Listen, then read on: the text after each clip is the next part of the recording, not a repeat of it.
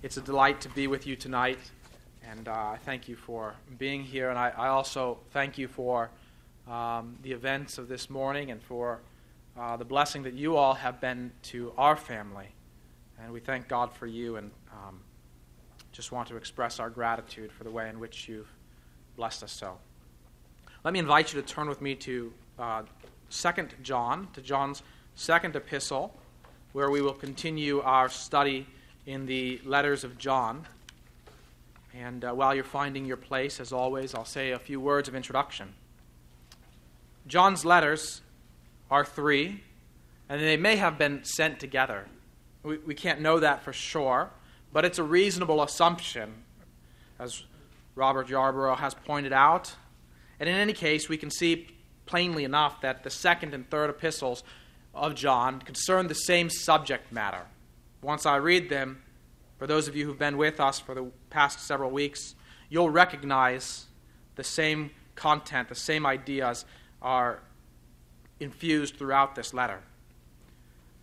Now, what we could say then is that these two letters that we're going to come to this week and next week are concerning real-world problems, or put it another way, they give real-world practical applications for the theological truth that John has been teaching us from his first epistle in the last several weeks together.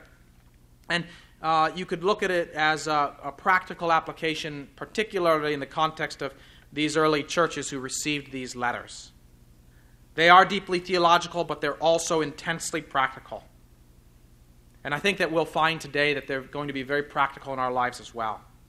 Now, specifically, as we look to this second epistle, we're going to find that John is giving two primary exhortations. He's giving two primary messages. The first one is that we must supplement our faith with love. We must supplement our faith with love. And the second message that we're going to see is that we must not participate in the work of false teachers. We must not participate in their work. So we have an encouragement, an exhortation, and we have a warning in this letter. Through both messages, John will show us as readers how we can live and walk in truth and love in the midst of the complex realities we face in a fallen world. And so if you've found your place then in 2 John, would you follow along with me as I read the letter? Beginning in verse 1, and I'll read to the end. The elder, to the elect lady and her children, whom I love in truth, and not only I, but also all who know the truth, because of the truth that abides in us and will be with us forever. Grace, mercy, and peace will be with us from God the Father and from Jesus Christ, the Father's Son, in truth and love. I rejoiced greatly to find some of your children walking in the truth, just as we were commanded by the Father. And now I ask you, dear lady, not as though I were writing you a new commandment, but the one we have had from the beginning, that we love one another. And this is love, that we walk according to his commandments. This is the commandment, just as you have heard from the beginning, so that you should walk in it. For many deceivers have gone out into the world, those who do not confess the coming of Jesus Christ in the flesh. Such a one is the deceiver and the Antichrist. Watch yourselves, so that you may not lose what we have worked for, but may win a full reward. Everyone who goes on ahead and does not abide in the teaching of Christ does not have God. Whoever abides in the teaching has both the Father and the Son. If anyone comes to you and does not bring this teaching, do not receive him into your house or give him any greeting, for whoever greets him takes part in his wicked works. Though I have much to write to you, I would rather not use paper and ink. Instead, I hope to come to you and talk face to face, so that our joy may be complete. The children of your elect sister greet you. Father in heaven, as we come to your holy word, we pray that you would illumine our hearts and our minds, that you would send your Spirit to cause us to be people who receive your word as hearers and doers of it. And particularly as we reflect on what we've read, Lord, we pray that you would cause us to be a people who walks in truth and in love. May we be such a people as this, who have such a firm commitment to the truth of the love that you have shown us, that we live with love towards others, even when it means making hard decisions towards the world around us. Lord, give us the courage to do this as well. We pray in Jesus' name. Amen. Well, in our overall exposition, we'll examine the contents of this letter under three headings: the inseparability of truth and love, the need for truth and love, and a specific expression of truth and love. The inseparability of truth and love, the need for truth and love, and a specific expression of truth and love. But first, let me give you some preliminary remarks to give you some context. You see, this letter is quite different than what we read in 1 John, and you can see that right from the beginning in terms of the greeting. In fact, some have suggested that 1 John was more of a sermon manuscript that was delivered to the churches to which John wrote, and it was to be read as a sermon of sorts, whereas these are clearly letters of a personal nature. And so John writes, "The elder to the elect lady and her children, whom I love in truth, and not only I, but also all who know the truth, because of the truth that abides in us and will be with us forever. Grace, mercy, and peace will be with us from God the Father and from Jesus Christ, the Father's Son, in truth and love." This is a typical and customary greeting that we see in all of the letters of the New Testament, because this is the way in which people would write letters in the ancient Greco-Roman world.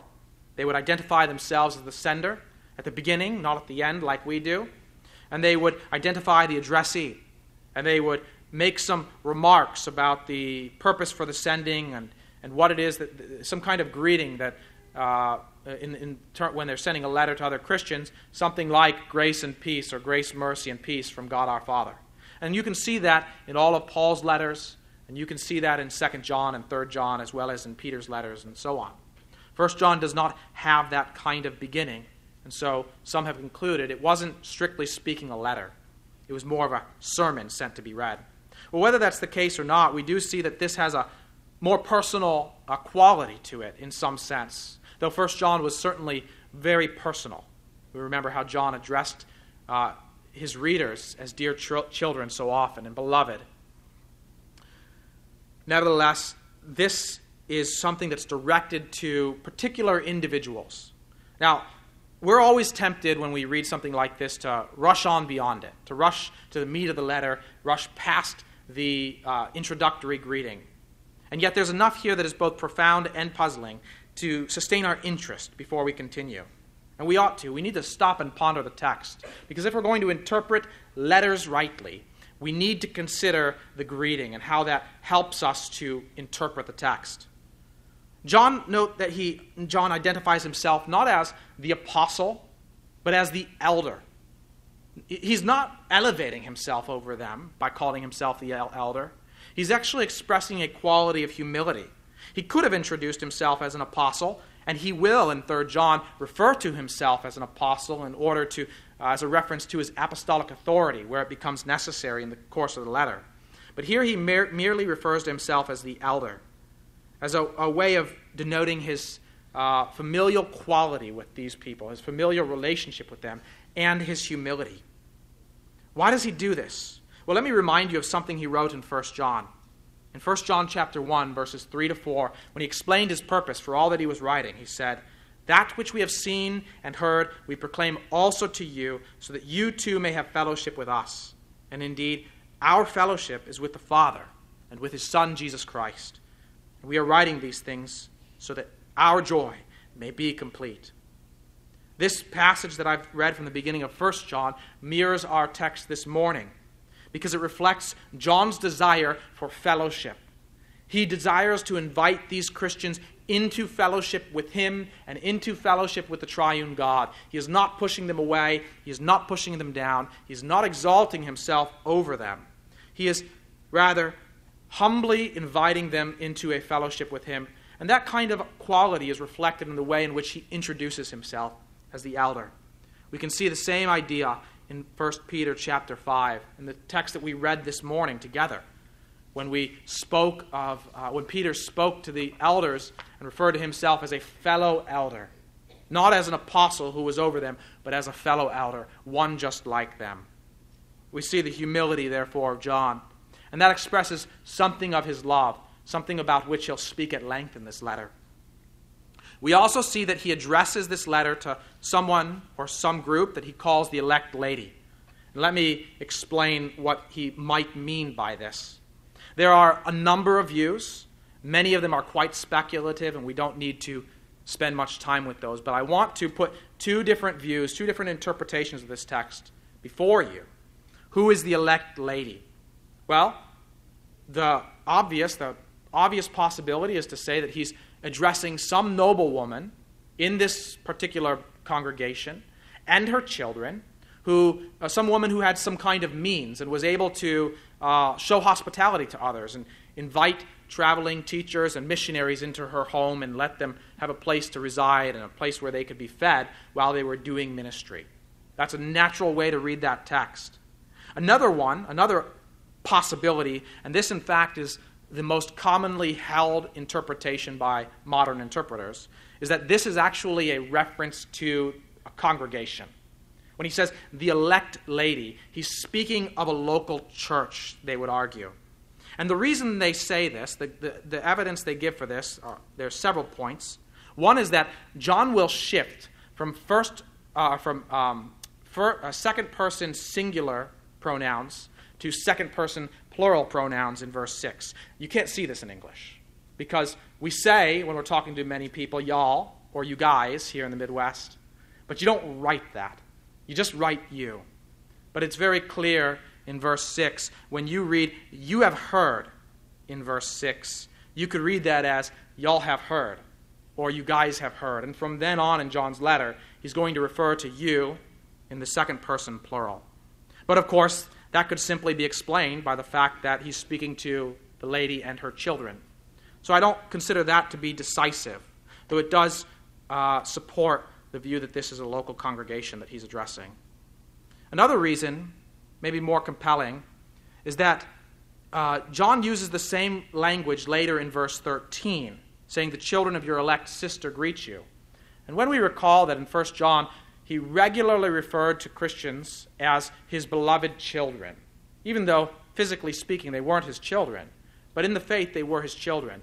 John has this manner of speaking. And so in that sense, it could make sense that this is one church sending a letter to another church. And we see that in Scripture, frequently the people of God are referred to in individual feminine terms. That is, the church of God is referred to as the bride of Christ. Ephesians 5:32 speaks to that, as well as Revelation 19 and Revelation 21. And all of these warrant the possibility that this could be a reference to a local church. Even in the Greco-Roman world, they would describe social organizations as ladies. Having said this, I don't think that evidence is definitive. In other words, I don't think it's enough for us to know for certain which is true. The original recipients of this letter, they knew for certain. But we are left with both possibilities, and we can't be sure. What I want you to understand is this, is neither impossibility dramatically alters the way we interpret the text. So we don't need to make a big deal out of it.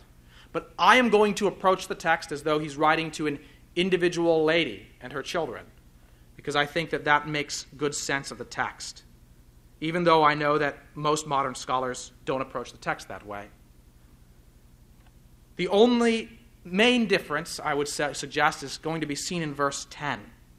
And even there, we see that one thing may be an application that's appropriate to the text and another an interpretation. And depending on how we interpret the elect lady, we simply swap the interpretation with the application. You'll see that when we come to verse 10.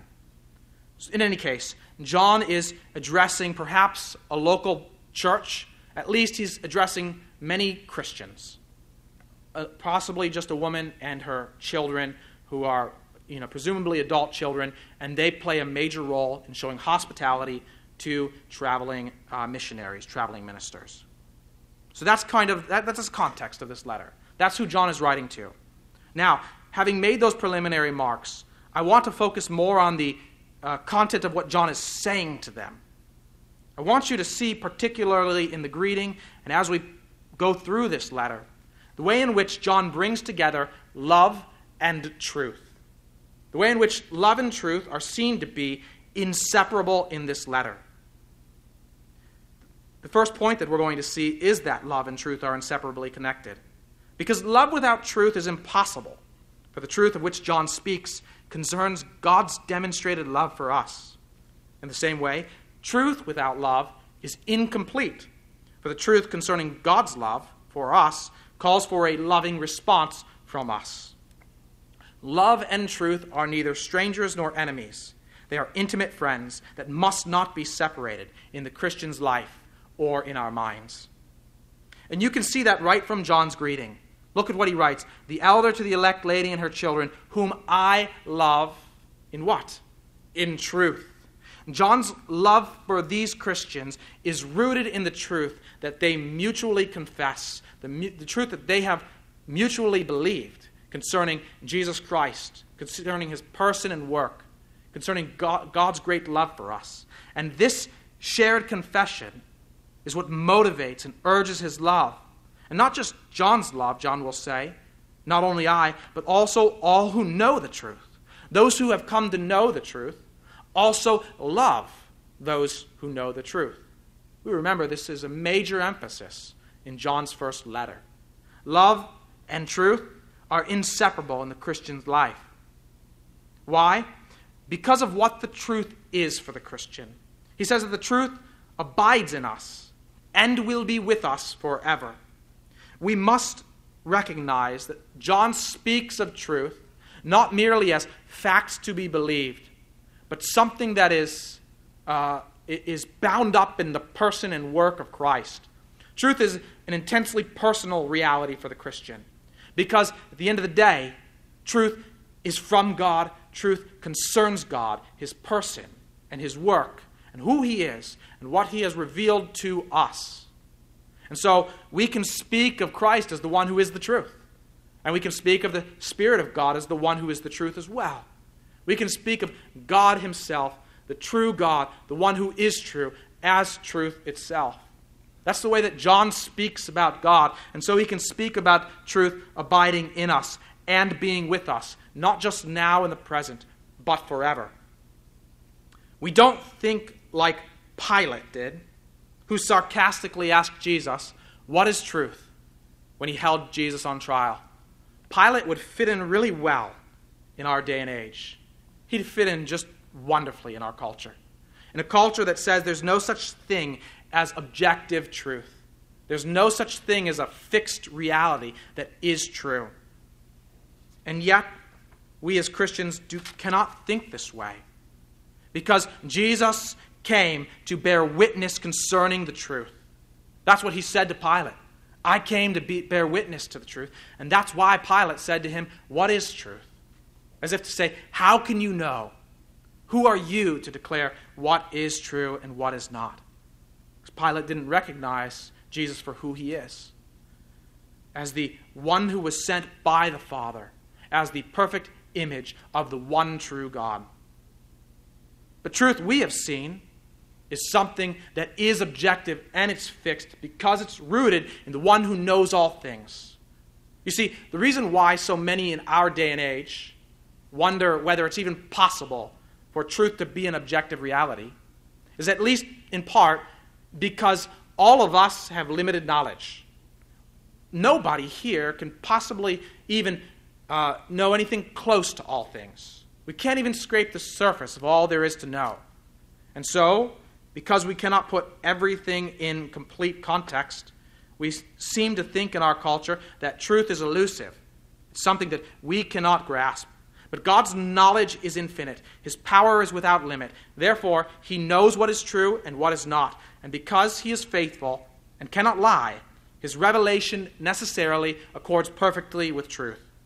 Even if he has not made all things known to us, how could we comprehend all of it? We can know that his revelation to us is sure and true. And supremely, that revelation comes to us through Christ. And we understand it through the Spirit's work in our hearts. We have seen both of these ideas in John's earlier writings. In John 14:6, for instance, you read that Jesus says, "I am the way, the truth, and the life. No one comes to the Father except through me." We can see that and say that is a fixed, objective truth. It's not relative. It doesn't depend on one person's perspective, because it comes from the God who knows all things. Likewise, John described the Spirit of God as the Spirit of truth, and plainly stated that he is the truth in 1 John 4:6 and 5:6. And because the revelation we've received by God is impressed upon our hearts by this Spirit who is truth, we can know that it is sure. To put it simply, I am saying that John understands truth comprehensively. It is bound up in the revelation of God through Christ, a revelation that is mediated by the Holy Spirit. It is not so much concerned with every fact that can be known in this world, but with those facts that are of supreme and lasting worth. Those facts which concern the one from whom, through whom, and for whom all things were made, our triune Lord. It concerns the right knowledge of him, knowledge which is not only intellectual, but also relational. And it concerns what he has done for us and what he does in us and through us. This is why John can speak of truth as something we know through revelation and as someone who abides in us and with us forever. So the nature of the Christian life is that we have come to know the one who is faithful and true through his Son, Jesus Christ, because we have come to know the truth of God's great love for us, as he has demonstrated it by sending his Son to die for us. As a consequence of this truth, we have received the benefits of salvation, benefits that are aptly summarized in 3 little words: grace, mercy, and peace, that John sends with this letter. Grace, we have freely received God's favor, though we have done nothing to deserve it. Mercy, we have been forgiven of our sins because of Christ's atoning work, though we deserve God's judgment. Peace, though we once were enemies with God, he has now reconciled us to himself as friends, and more than friends, as sons, and this through the blood of his cross. We have grace and mercy and peace from God our Father through our Lord Jesus Christ. This is rooted in the truth of God's great love for us. And the clearest way in which we can display our love for others is by declaring that truth to them, so that they might also receive it with faith and enjoy the benefits of this great salvation. And for those who have received it, by encouraging them with these same truths of God's great love for us, so free and undeserved. How can we speak of our faith without speaking of love? How can we speak of our faith without speaking of truth? We cannot. There is no truth if there is not love. There is no love if there is not truth. It follows from this that we need to supplement our faith with love. As Christians, there needs to be both truth and love. If truth and love are inseparable as divine attributes, if they are inseparable in God's self-revelation, they ought to be equally present in our lives as his disciples. This is the point which John would make in verses 4 through 6. He calls the elect lady and her children to supplement their faith with love. And so John begins this way: I rejoiced greatly to find some of your children walking in the truth, just as we were commanded by the Father. Here his words recall something we read in 1 John chapter 3. In 1 John 3:23, we read these words, and this is his commandment, that we believe in the name of his Son, Jesus Christ, and love one another, just as he commanded us. Do you hear that? The commandment is what? That we believe in the name of his Son, Jesus Christ, and that we love one another. That first half of that, faith in Christ, that is what it means to walk in the truth. But it's only one side of this coin. There are 2 great commandments in God's law. You shall love the Lord your God with all your heart and all your soul and all your mind and all your strength. And the second is like it: you shall love your neighbor as yourself. And if I had time, I would show you that those commandments in the Old Testament are aptly summarized by these in 1 John, that we should believe in the name of his Son, Jesus Christ, that we should love one another. They merely clarify in a new covenant context what it means to fulfill these 2 great commandments. For we love our God with heart, soul, mind, and strength when we believe in and trust in his Son, Jesus Christ. And we love our neighbor as we love our enemies. And as we love one another. That's how we love neighbor. That's how we love God in this present context. That's how we fulfill God's law. And so you can see why it's so important that we supplement truth with love. And that's what John is saying to these Christians here. They are walking in the truth, but he wants them to make sure that they take it a step further.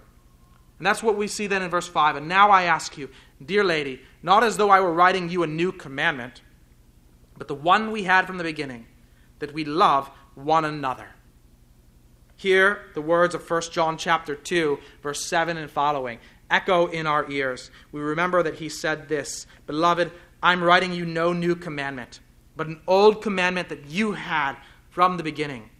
The old commandment is the word that you have heard. At the same time, it is a new commandment that I am writing to you, which is true in him and in you, because the darkness is passing away, and the true light is already shining.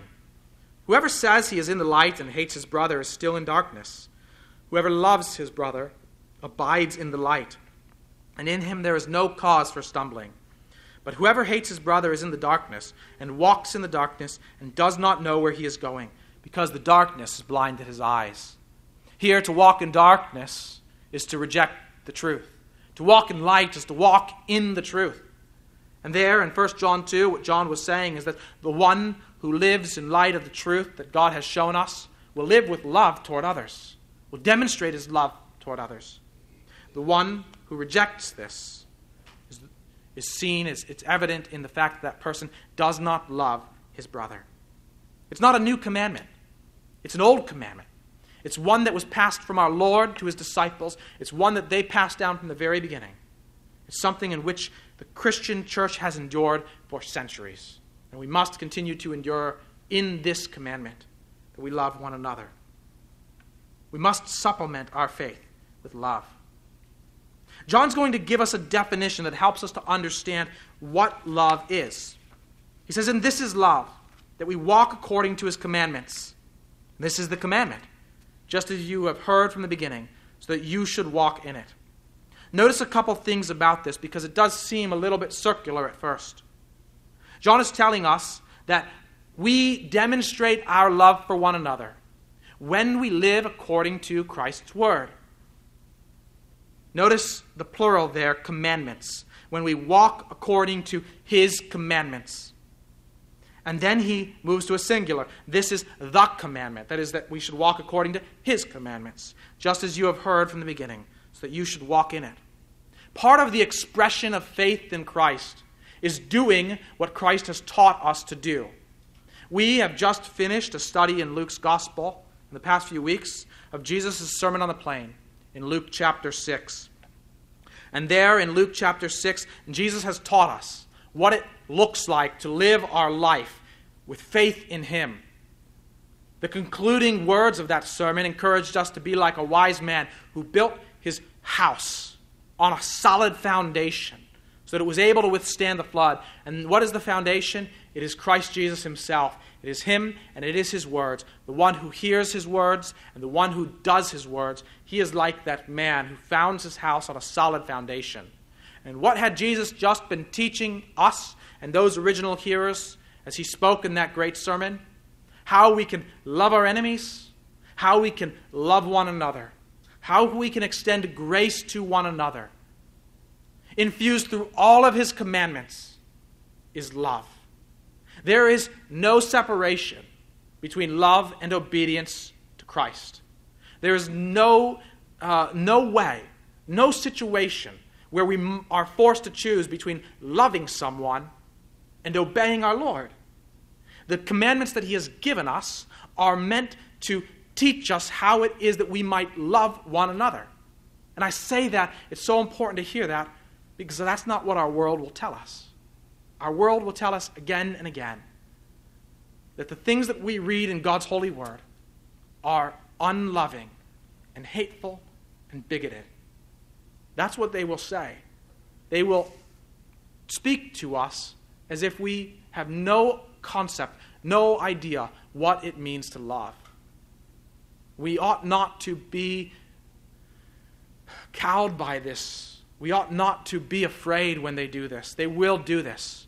But we need and ought to take assurance from the fact that Christ has shown us that indeed this is what constitutes love.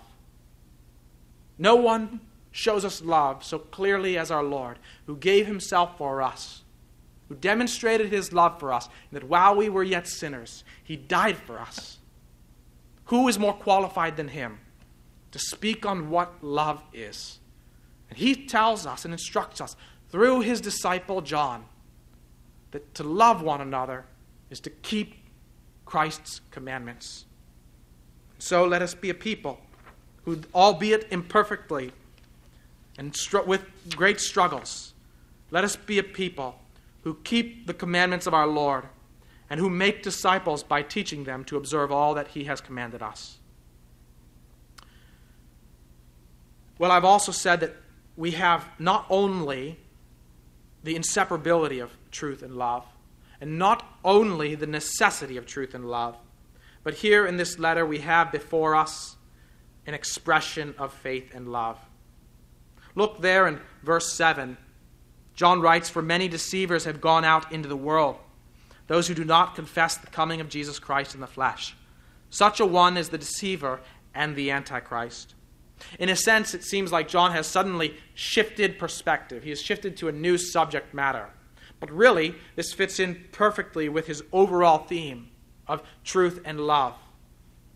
Because what John is doing here is expressing his own love for these Christians. He is expressing his love in his zeal to guard them from those who would destroy their souls. And so he's going to give instructions about how to respond to this reality, that many deceivers have gone out into the world. People who do not confess the truth concerning Jesus Christ. Now, here we are again reminded of things that we've read in 1 John. You see, in 1 John 1, 2:18 through 25, John warned his readers that many antichrists have gone out into the world. And he further defined them as those who deny that Jesus is the Christ and the Son of God. Let me read that text for you, just simply to remind you of it. John wrote in 1 John 2, "Children, it is the last hour, and as you have heard that Antichrist is coming, so now many Antichrists have come. Therefore, we know that it is the last hour. They went out from us, but they were not of us. For if they had been of us, they would have continued with us. But they went out that it might become plain that they all are not of us. But you have been anointed by the Holy One, and you all have knowledge. I write to you not because you do not know the truth, but because you know it, and because no lie is of the truth. Who is the liar but he who denies that Jesus is the Christ? This is the Antichrist, he who denies the Father and the Son. No one who denies the Son has the Father. Whoever confesses the Son has the Father also. Let what you heard from the beginning abide in you. If what you heard from the beginning abides in you, then you too will abide in the Son and in the Father. And this is the promise that he made to us, eternal life." This is the kind of person that John is writing about, the kind of deceivers who have gone out into the world. And they had all sorts of denials that would merely multiply in the years to come, and we've spoken about those in weeks past. But all of those denials shared certain things in common. They denied Jesus Christ in some particular way. They denied his deity, or they denied his humanity. We confess as Christians that Jesus Christ was and is fully God and fully man. But they would put a line through fully man and probably through fully before the word God. They would deny that he was fully God or that he was fully man or both altogether. And similarly, there were many who would come and many who were already present who would deny his work. That is, the atoning work that he performed for our sake on the cross. John declared he is the propitiation for our sin. And they would say, that's not really true. This was the kind of denial that they were spreading, that they were purveying. And John wants these Christians to watch out. He doesn't say watch out for them. He says watch out for yourself. Watch yourselves in verse 8, so that you may not lose what we have worked for, but may win a full reward. John and the other disciples, the other apostles, had labored among these Christians. Let me remind you, very likely John is writing to people in and around Ephesus. We heard preached this morning about the kind of labor that Paul did for 3 years, night and day, among the people of Ephesus, and the warnings he gave them about those who would arise in years to come. And those warnings came to fruition. John's testimony is evidence to that fact. And John is warning them again about them and speaking about the way in which the disciples of our Lord, the way in which the apostles labored for them. Again, we hear ringing in our ears words we heard on Easter Sunday when we read and heard from 1 Corinthians 15, how Paul spoke to the Corinthians about the possibility that his work might be in vain among them if they were to fall away from the true faith. Paul didn't want that for them in Corinth. John doesn't want this for the Christians here. He wants them to persevere. He doesn't want his labor to be in vain, not because he's concerned about his resume, but he's concerned for their souls because of his great love for these Christians. He wants them to gain that full reward. And we need to see here, there's no in between. You don't get a partial reward if you hold partially to the teaching of Christ. There's a full reward and there's no reward. There's true faith and there's no faith. And there's not an in-between. And so John warns them, watch yourselves so that you may not lose what we have worked for, but may win a full reward. Here's how we can win it. Here's how we can lose it.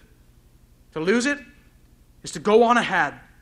Everyone who goes on ahead and does not abide in the teaching of Christ does not have God. That phrase, he does not have God, is shorthand for all of the saving benefits that Christ communicates to us, that Christ has earned for us, summarized in grace, mercy, and peace. The one who has God has these. But the one who goes on ahead of the teaching of Christ does not have these. What does it mean to go on ahead of the teaching of Christ? Let me illustrate it in historical examples. Soon after John's day, the Gnostics would arise. And they would claim that they had a special knowledge, that they had acquired some kind of special revelation. They were going on ahead. And their pitch to people, their sales pitch, was that we have something further.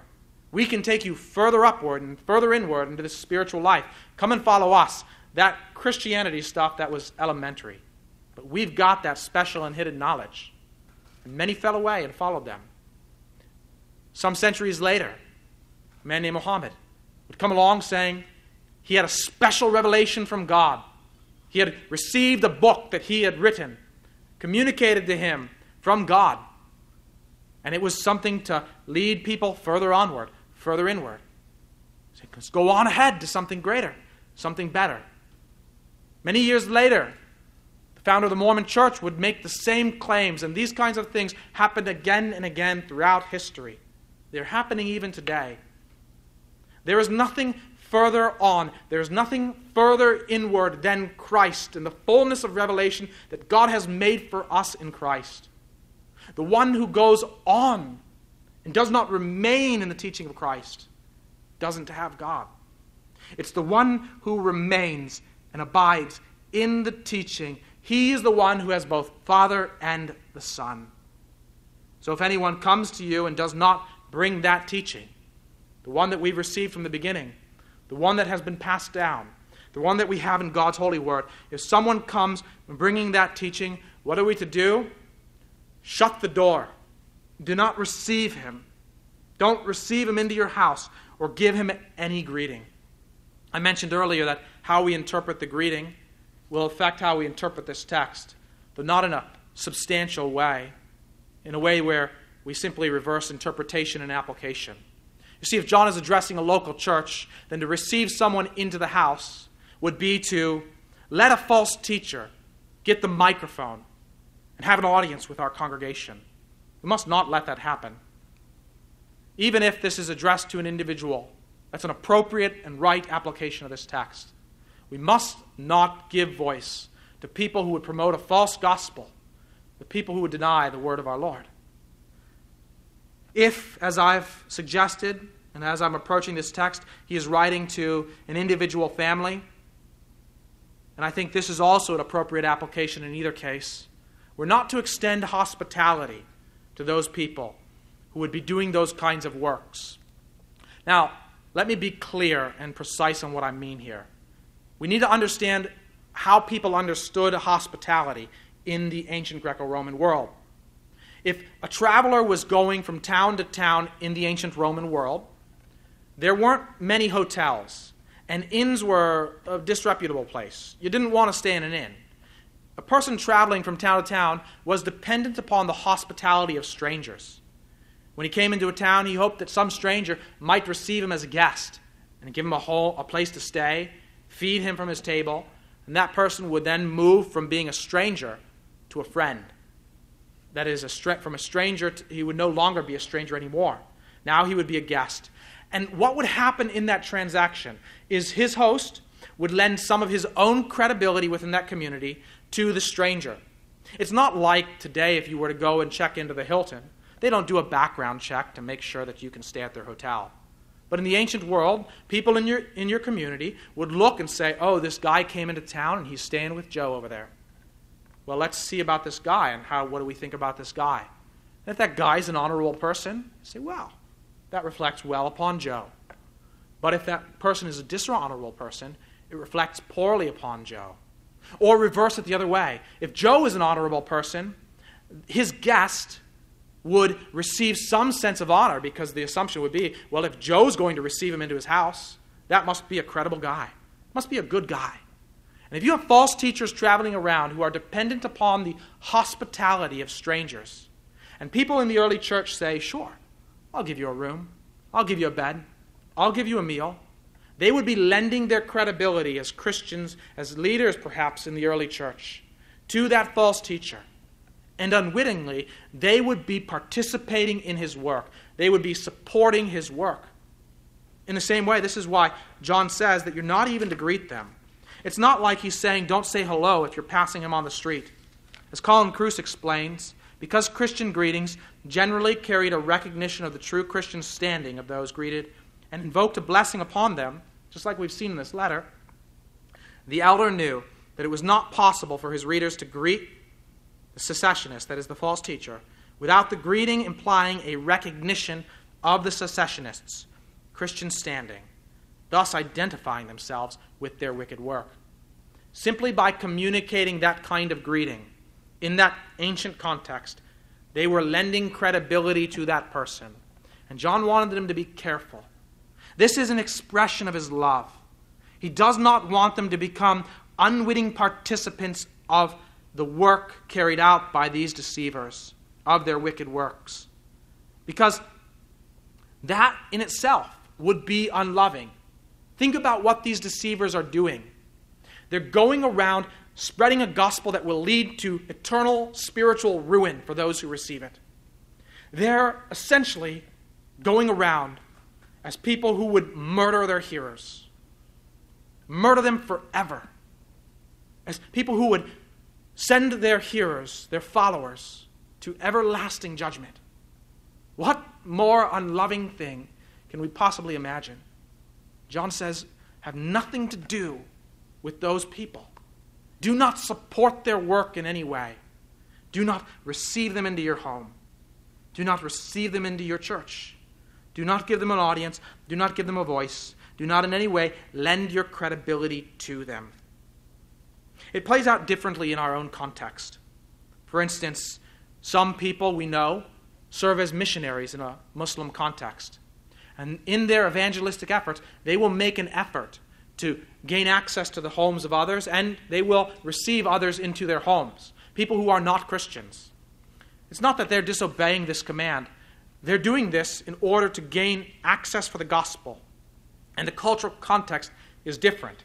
They're not communicating their credibility to those people. But there are some who embrace a strategy whereby they would encourage people to convert to Christianity, but on the exterior, continue worshiping as a Muslim. Go to mosque and just in your mind, be a Christian at the mosque. That doesn't work. That's a mingling of two things that cannot work. And that is an act that is unloving. That latter act would be an example of disobeying what John is teaching these early Christians to do. It'd be lending credibility in the eyes of people in that Muslim context to Muslim worship. It would be communicating to others that it's perfectly fine to go on in this way that is contrary to what God has revealed in His holy word. That's not loving. That's patently unloving. In our world, in our context, what we will more likely encounter, and what I suggest that many of you, or suspect that many of you, have already encountered, will have to do with what our culture says and embraces concerning gender and marriage and sexuality. Our culture would teach us that we need to accept all kinds of behaviors and lifestyles that are clearly contrary to God's word and are clearly sinful. And if we don't, then we are unloving. They will put pressure on us, calling for us to capitulate to them. We even see in our communities that there are many who call themselves churches. There are many who bear the name of Christ on their boards and on their signs. And yet, they embrace and celebrate that which is clearly contrary to God's word. This doesn't make sense. This is not right. And we must not have anything to do with that kind of thing. We can have no fellowship, no partnership with that kind of congregation. But with those who may simply be a little different than us on secondary matters, but yet embrace the same gospel, hold forth the same Christ, hold forth the same truth concerning God's person, God's nature, that is, and Christ's person and His work. Even if we differ on substantial matters, like how to conduct baptism, or how we expect Christ to return. Not that we expect Christ to return, but how it will play out. That's not what John is speaking about. He's speaking about those first-order things that differentiate Christianity from that which is not Christianity. In the early 1900s, J. Gresham Machen recognized this distinction when he wrote the book Christianity and Liberalism, and the title says it all. He was writing against what was common in his day and continues in our day. Many mainline denominations, called mainline Christian denominations, began denying things like the resurrection of Christ, the virgin birth, cardinal truths of the Christian faith. And Machen's simple argument was, it may be a religion, but it's not Christianity. He called it liberalism. Call it what you will. It may use the same language, the same terminology. It's not the same thing.